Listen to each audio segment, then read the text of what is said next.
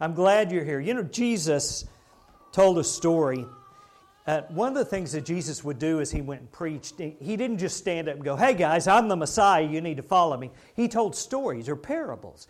And one of the parables He told was about a farmer that went out and he was throwing out seed to plant it so it would grow for his crops. And he was throwing seed, and some of the seed fell on the path and the birds came and ate it up. Some of the seed fell in really good ground and it germinated and grew and produced lots of produce. Some of it fell on thorny ground and it grew, but there were weeds and thorns and thistles and stuff, and it just kind of got choked out. And some of it fell on this really shallow ground and it grew fast, but when the sun got hot, it just didn't have deep roots and it just withered up and died. It just didn't make it. That is kind of the story, that dry ground, that withering ground of the book of Habakkuk. And that's what we're going to talk about today is Habakkuk. What it means to have faith in the darkness. What it means to be a person who lives like faith, or lives by faith. Now, Habakkuk happens during the end of the southern kingdom. This is when he lived. You remember there was the northern kingdom called Israel, the southern kingdom called Judah. The northern kingdom has been taken away by the Assyrians. They've been destroyed. They've been deported. They will never again exist as a nation like Judah exists. And Judah has, through the faithfulness of a king named Hezekiah, survived the attack of the Assyrians. But Judah has now become wicked. They've had some wicked kings, and as a nation, they are just a very wicked group of people. And there's another nation that's going to come up and destroy them. It's the nation of Babylon. But at this period of time, Habakkuk doesn't know what's going to happen. All he knows is he looks around and he sees this world that he lives in, and people are corrupt.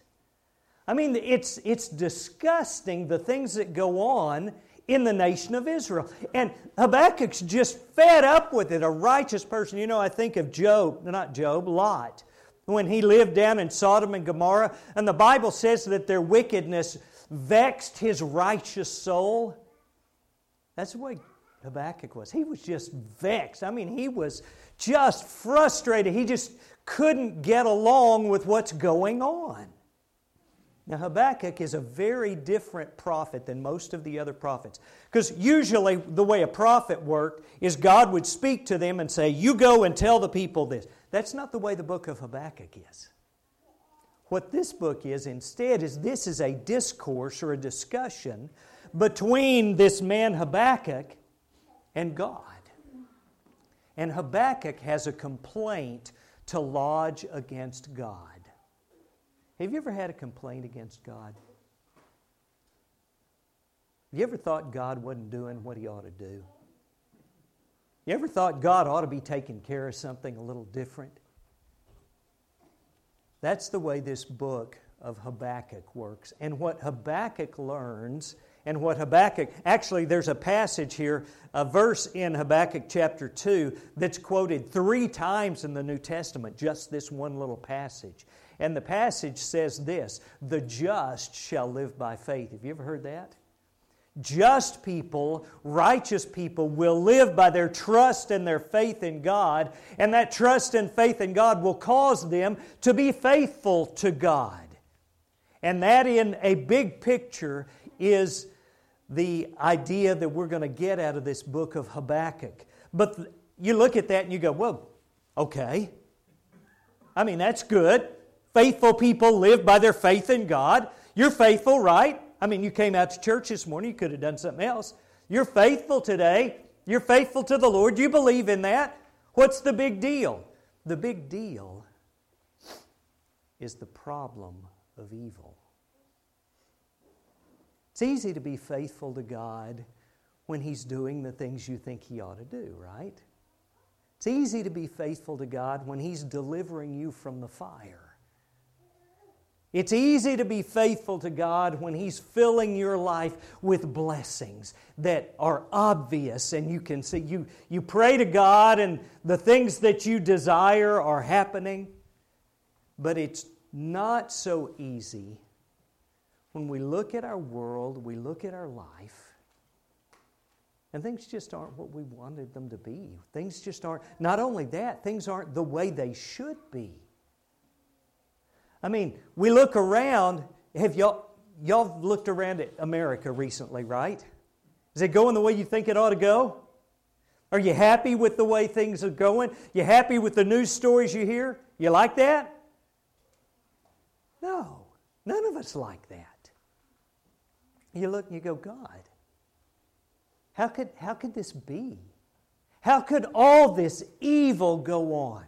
Y'all know the story over at Paradise recently, the little girl that the FedEx truck driver hit and then got scared he was going to lose his job, so he killed a 7-year-old child? How does God let that stuff go on? And would you let that happen if you could stop it? You go, of course not. I wouldn't do that. Well, how could a loving, powerful God let stuff like that go on? That's the question that the book of Habakkuk deals with. And Habakkuk is this discourse between God and Habakkuk. Habakkuk challenging God and saying, this isn't fair. How are you letting this go on? And God's answer. So let's look at it. Habakkuk chapter 1. Habakkuk first off starts out and he says, God, look at Israel. It's wicked. Our rulers don't obey you. The law, the Torah, the law you gave us, the law of Moses, everyone just ignores it. Nobody pays any attention to it, and people cry out to you for help. He said, God, I call to you, and I scream, violence, God, violence! And you don't do anything. Did you just forget about us? Are we not on your radar anymore, God? Are you busy with other stuff? How can you just let this wickedness go on and do nothing about it? Do you ever think that? You ever look at stuff like, have you ever thought that? I've wondered about things like that before. How do you respond? So he challenges God. And in the verses immediately following, God's answer to him is this. He says, I'm not doing nothing. He said, in fact, I'm doing an amazing thing that if I told you what I was doing, you wouldn't even believe me. He said, so here, let me pull back the curtain just a little bit and show you just a little bit of what's going to happen. You know the Chaldeans, the Babylonians, that bitter and hasty nation? They are wicked. These people were really bad. I mean, they would go in, they'd kill babies and women that were expecting. They would slaughter. They had no regard for anyone.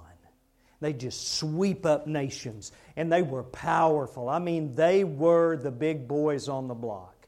They were wicked and evil and powerful. And God says, you know what? I'm going to get those people, and I'm going to bring them down to Israel. And you talk about punishment. I am going to put it on Israel with those wicked people. I'm going to destroy Israel. And Habakkuk goes, oh, okay. Think that's what he said? That's not what Habakkuk said. You know what? Habakkuk goes, no. Are you kidding me? I don't believe it. Babylon's worse than Israel. God, think about who you are. Think about your character. I mean, you're righteous and holy. You can't be in league with people like the Babylonians. I mean, they're worse. That would just make things even worse. How can you use evil, wicked people to punish people who aren't as wicked as they are? That doesn't make any sense, God. Come on now. Can you see the problem that Habakkuk had? I mean, it just doesn't make any sense. How could a righteous, holy God get in league with these evil, wicked people and come punish His own people who are wicked but not as wicked as those people? How could God do that? And God then doesn't immediately reply. You would think the story would just, Habakkuk said this and God said that, and Habakkuk said this and God said, no. God just doesn't give him an answer. And Habakkuk says, oh yeah? He says, I tell you what, I'm not giving up. I'm going to go stand on a watchtower and I'm not moving until I get an answer from God. And when I get this answer from God, when He corrects me, then I'll know. Then I'll understand. Then I'll get it. But right now, I don't get it. I don't know how you could let wicked people destroy people who aren't as wicked as they are. I just don't get it. Finally, God does come to him in chapter 2 with His answer. And His answer is this. You know what? I'm going to use these wicked people to do my bidding. They are going to punish Israel. But I want you to understand that just because I use their wickedness, I don't cause or condone their wickedness. And I will deal with them for their wickedness too, just like I'm going to deal with Israel.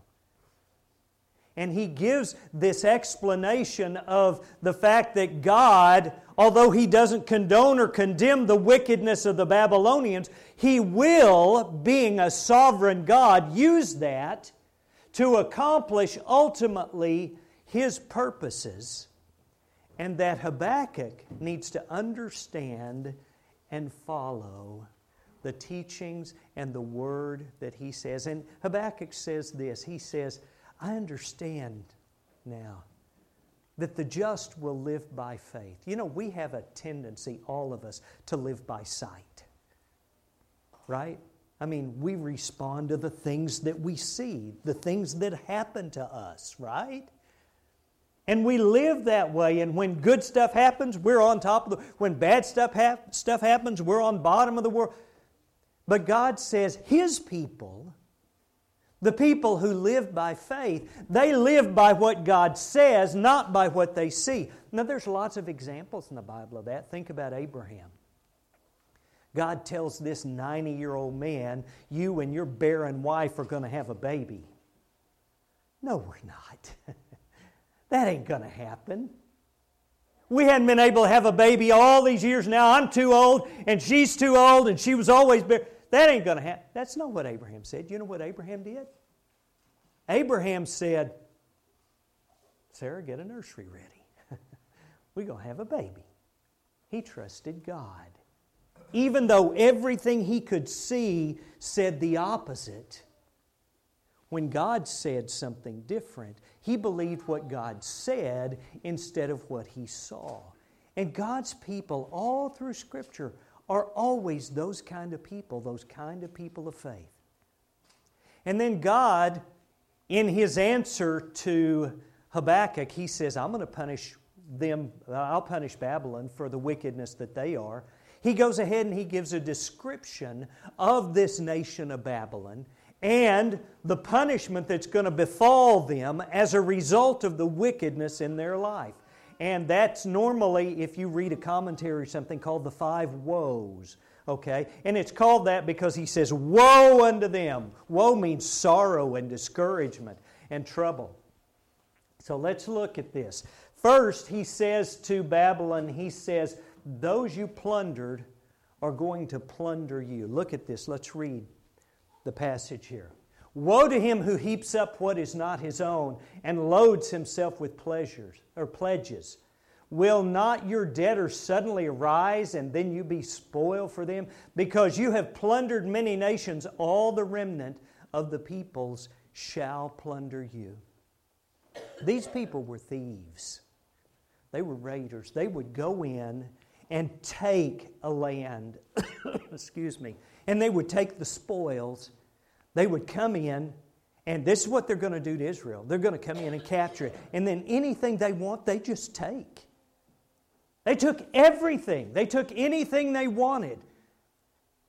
Now that's unfathomable to us, isn't it? You know, we sit here with our our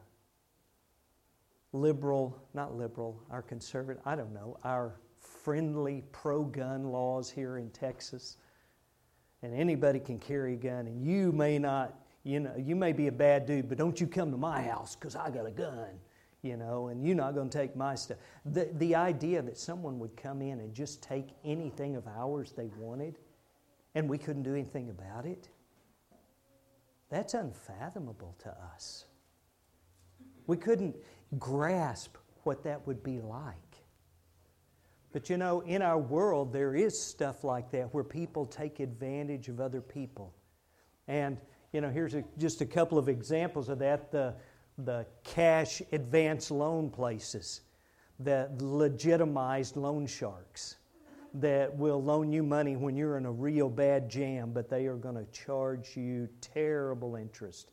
You're going to be in trouble if you use them. Or the buy here, pay here places that they make their money by selling you a car that they know you're going to have trouble affording, and when you miss a payment, they come take the car back from you and sell it to someone else, and then do that over and over and over and over.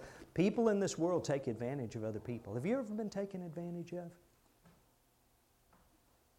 Anybody ever cheat you? Went to buy carpet one time for my house.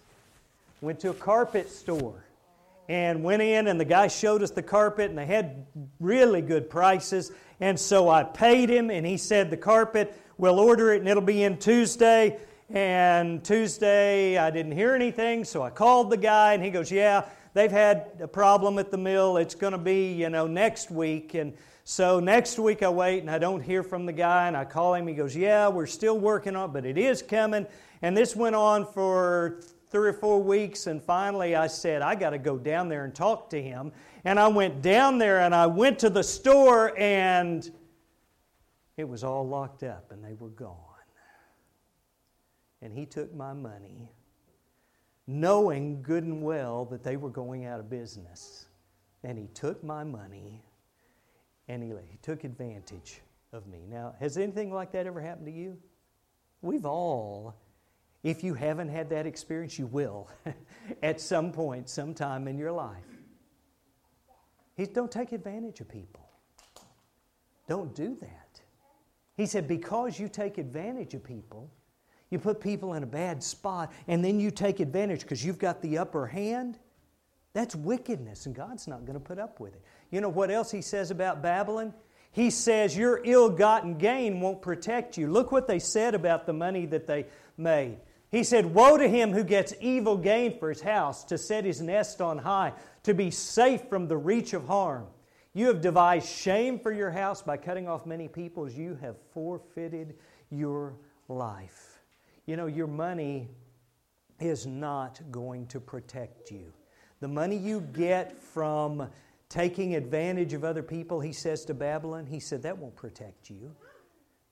Now, I know in America we look around and we go, well, he's a rich guy. He's going to get away with it, right? Isn't that kind of the attitude that people have? Rich people get away with stuff, right? Poor people don't. God says, the fact that you got a lot of money, do you think that can protect someone against God?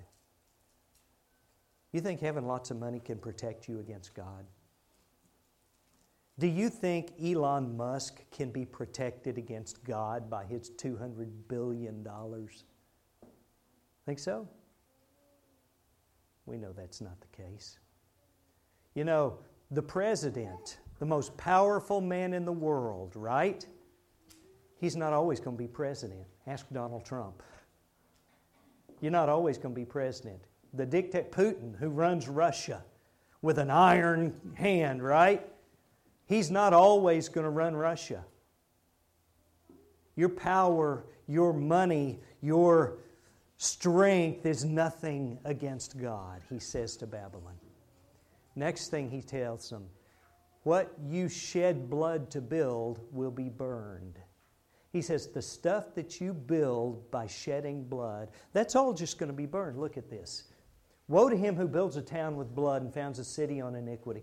Behold, is it not from the Lord of hosts that people labor merely for fire and nations weary themselves for nothing?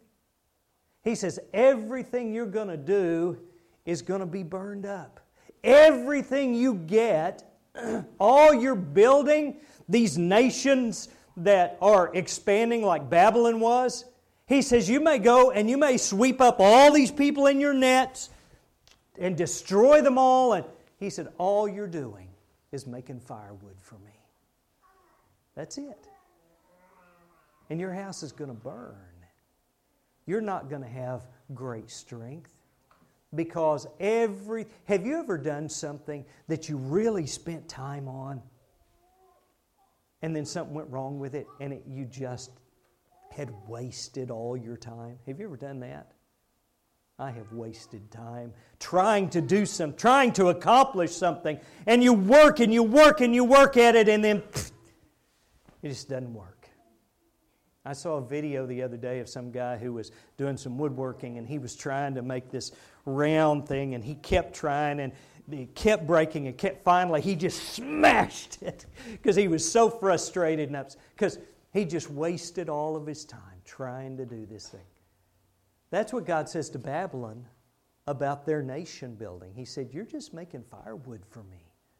You may feel like you're accomplishing great things, but you're not. Next, he says, excess alcohol will shame and destroy you. He says this, woe to him who makes his neighbors drink. You pour out your wrath and make them drunk. You will have your fill of shame instead of glory. Now, they were using alcohol to get people drunk and take advantage of them. Once again, they're taking advantage of folks. But the idea here is this. Alcohol is not going to bring glory. It's going to bring shame. Have you ever known anyone who used alcohol and it brought them glory? Have you ever seen that? No, it doesn't bring glory. It brings shame. And he says if you use alcohol, you say, now wait a minute, preacher, there's not a verse in the Bible that says you shall not get, you shall not get drunk, isn't there? You shall not drink a beer, or you shall not have a glass of wine. You can't read anything like that. No, I can't. But I can tell you this, the Bible is full of warnings about how alcohol will deceive you, and it will bring you to shame, and it will not bring you to glory. Some of you know that from your own experiences. Alcohol is a problem, and God says you're going to have your fill of shame because of the way that they abused alcohol. And finally, he says, your lifeless idols will not save you. This is probably my favorite passage about idols in the whole Bible. He says this, listen to this description. What profit is an idol when its maker has shaped it? A metal image, a teacher of lies. For its maker trusts in his own creation when he makes speechless idols. Woe to him who says to a wooden thing, awake, to a silent stone, arise. Can this teach? Behold, it is overlaid with gold and silver, but there's no breath in it. He says, isn't it ridiculous for someone to carve a piece of wood or chisel out a piece of stone into an image and then turn around and worship what you made like that thing has some power? So that's ridiculous. There is no power in images. There's no power. You know, when I was a kid, people used to carry around a rabbit's foot. That's probably not PC to do anymore, is it? Okay? A lucky rabbit's foot. Is there anything lucky about a rabbit's foot? Not to the rabbit for sure, right? A horseshoe? Is horseshoe lucky? A little medallion there, St. Christopher medallion? Is there some power in some? You know, someone made that. Some person made. He says it's silly for an intelligent human being to think that something created by a human being has some power over human beings. It doesn't make any sense. And he says, Babylon, they were a land of idolatry. He says, your idols, They're just rocks and wood. I'm the only living God. I'm the only one who exists. He said, there's no breath in it. It can't move. That's all it does, is just sit there. Now, these are his 5 woes. So remember the story. God, Israel's wicked. How can you let it go on? Oh, I'm going to punish them. No, God, don't use Babylon. They're too wicked. You can't do that. Oh, yes, I'm going to do that, but I am going to punish Babylon for all of their wickedness and all these 5 woes. The last chapter of the book of Habakkuk is a prayer then.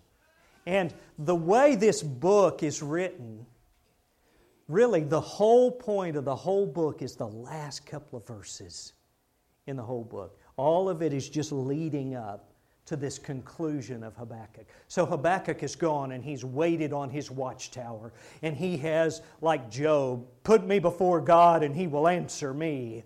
And he has waited for the answer and he has gotten the answer. And so this last chapter is a prayer that Habakkuk says.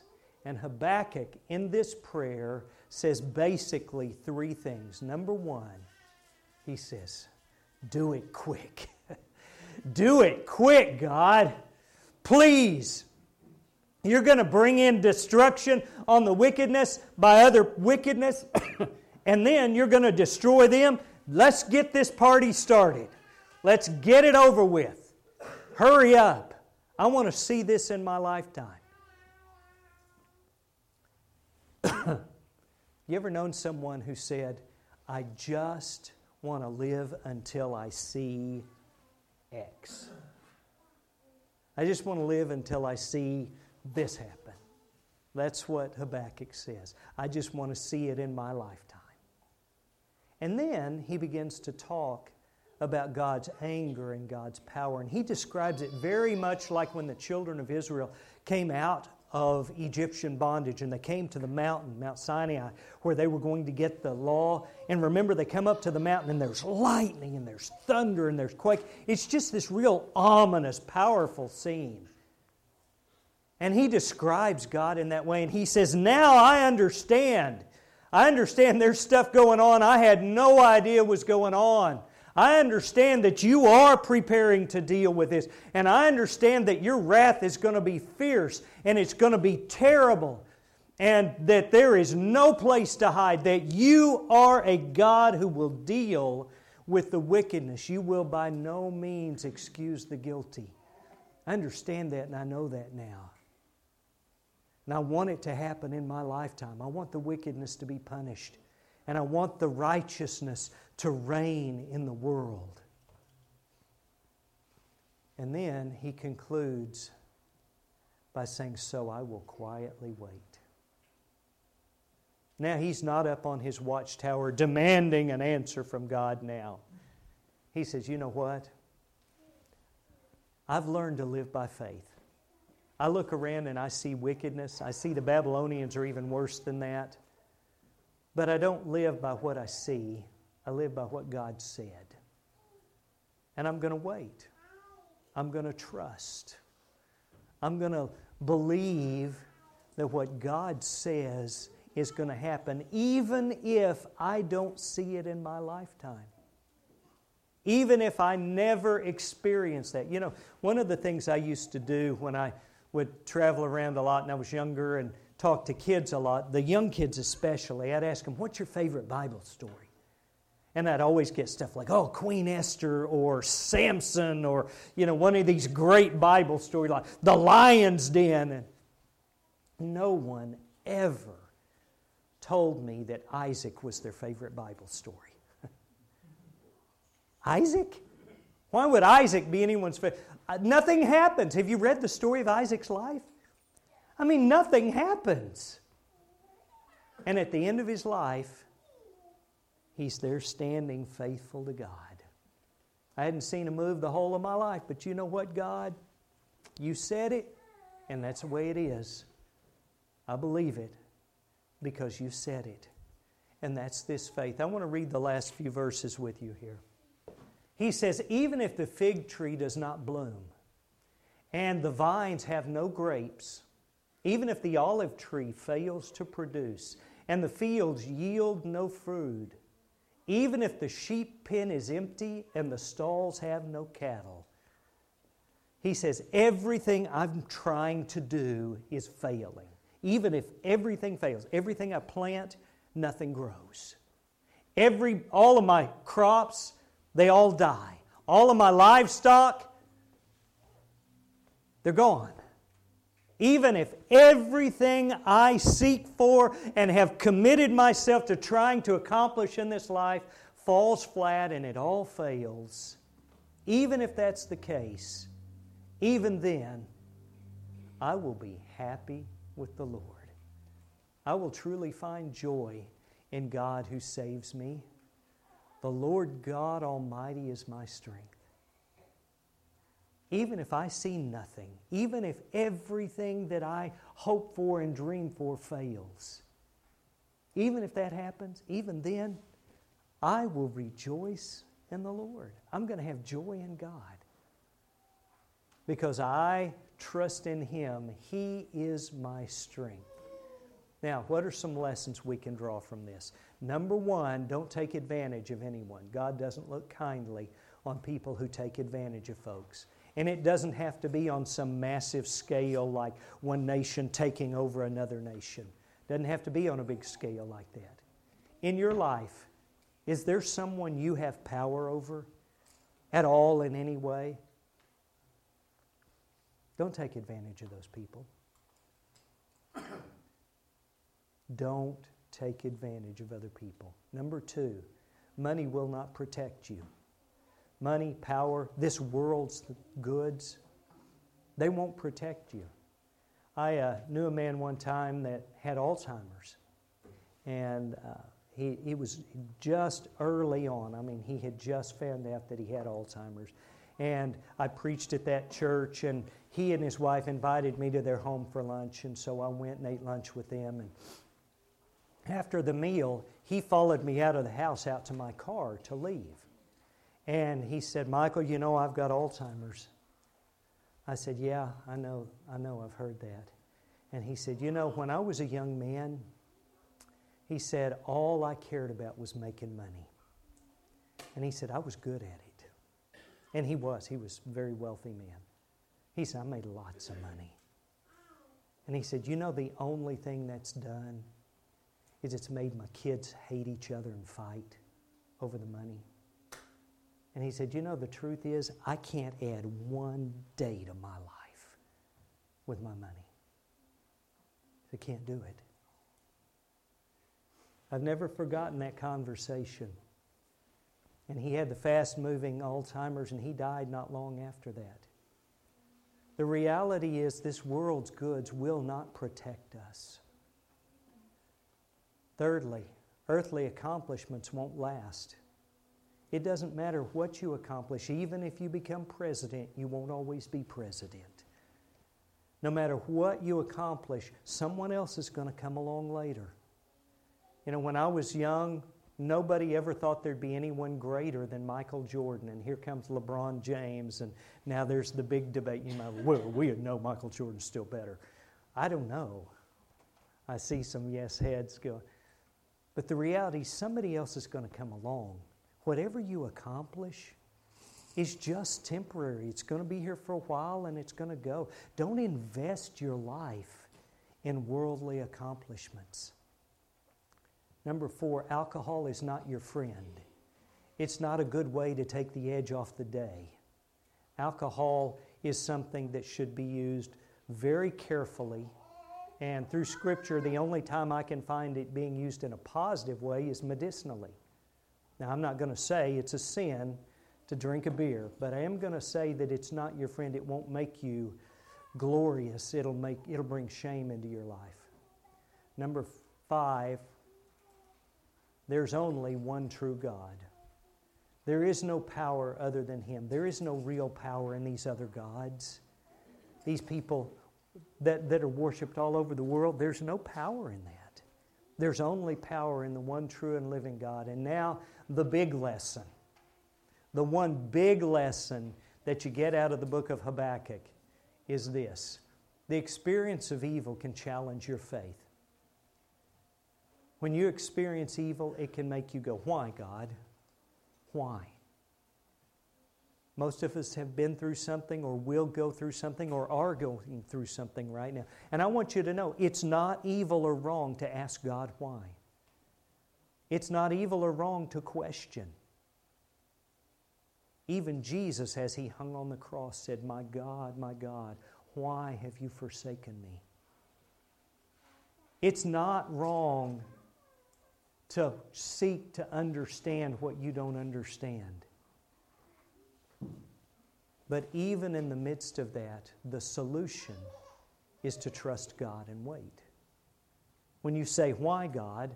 I don't believe if we all decided we're going to pray for our nation and pray that God will punish the wickedness in America and give us, back, as I heard somebody say the other day, push the reset button on America, and reset us back to what it used to be. I don't believe that's going to happen, but even if we were to pray to God for that to happen, I don't believe He's going to pop up here next Sunday and go, okay, listen, guys, here's what I'm going to do. I don't think He's going to answer us that way. But I do know this. He's still the same God. He still is interested in your life, in you. He loved you enough to send His Son to die for you. And God does care about the heartache and the evil and the trouble that you face. And you may not see His answers. You may look around and go, evil is winning and good is not. But that's just because you and I can't see beyond what we can see. We can't see the way God sees. We don't know what God is doing. And I want to say it's okay to have questions and it's okay to have your faith challenged. As long as your end result is to say, you know what? If all my crops die and all my animals die and I got nothing, I'm going to get my joy in the Lord because I trust Him. And that's how the just live by faith. I hope you've been motivated and encouraged by our series, and I hope that when you face the problem of evil in your own life, this can really be a game changer for some people. About a year and a half ago, Matt and Yancey and I sat in Matt's living room with a young man who told us he was no longer a Christian and he was abandoning his faith. And we said, why? And he said, because the problem of evil. Because there's evil in this world and I just can't serve a God who would let evil go on. And he gave up his faith and his soul over that. Don't do that. When times are hard, when you face the fire, know that you have a powerful and living God who is working in ways that you just can't see, and stand with Habakkuk and go, even if I see nothing, I see God, and I'm going to live by faith in what He says. If the church can be of any spiritual help to you today, if you have a matter to bring before the church, we do offer this song of invitation if you'll come to the front while we stand and sing.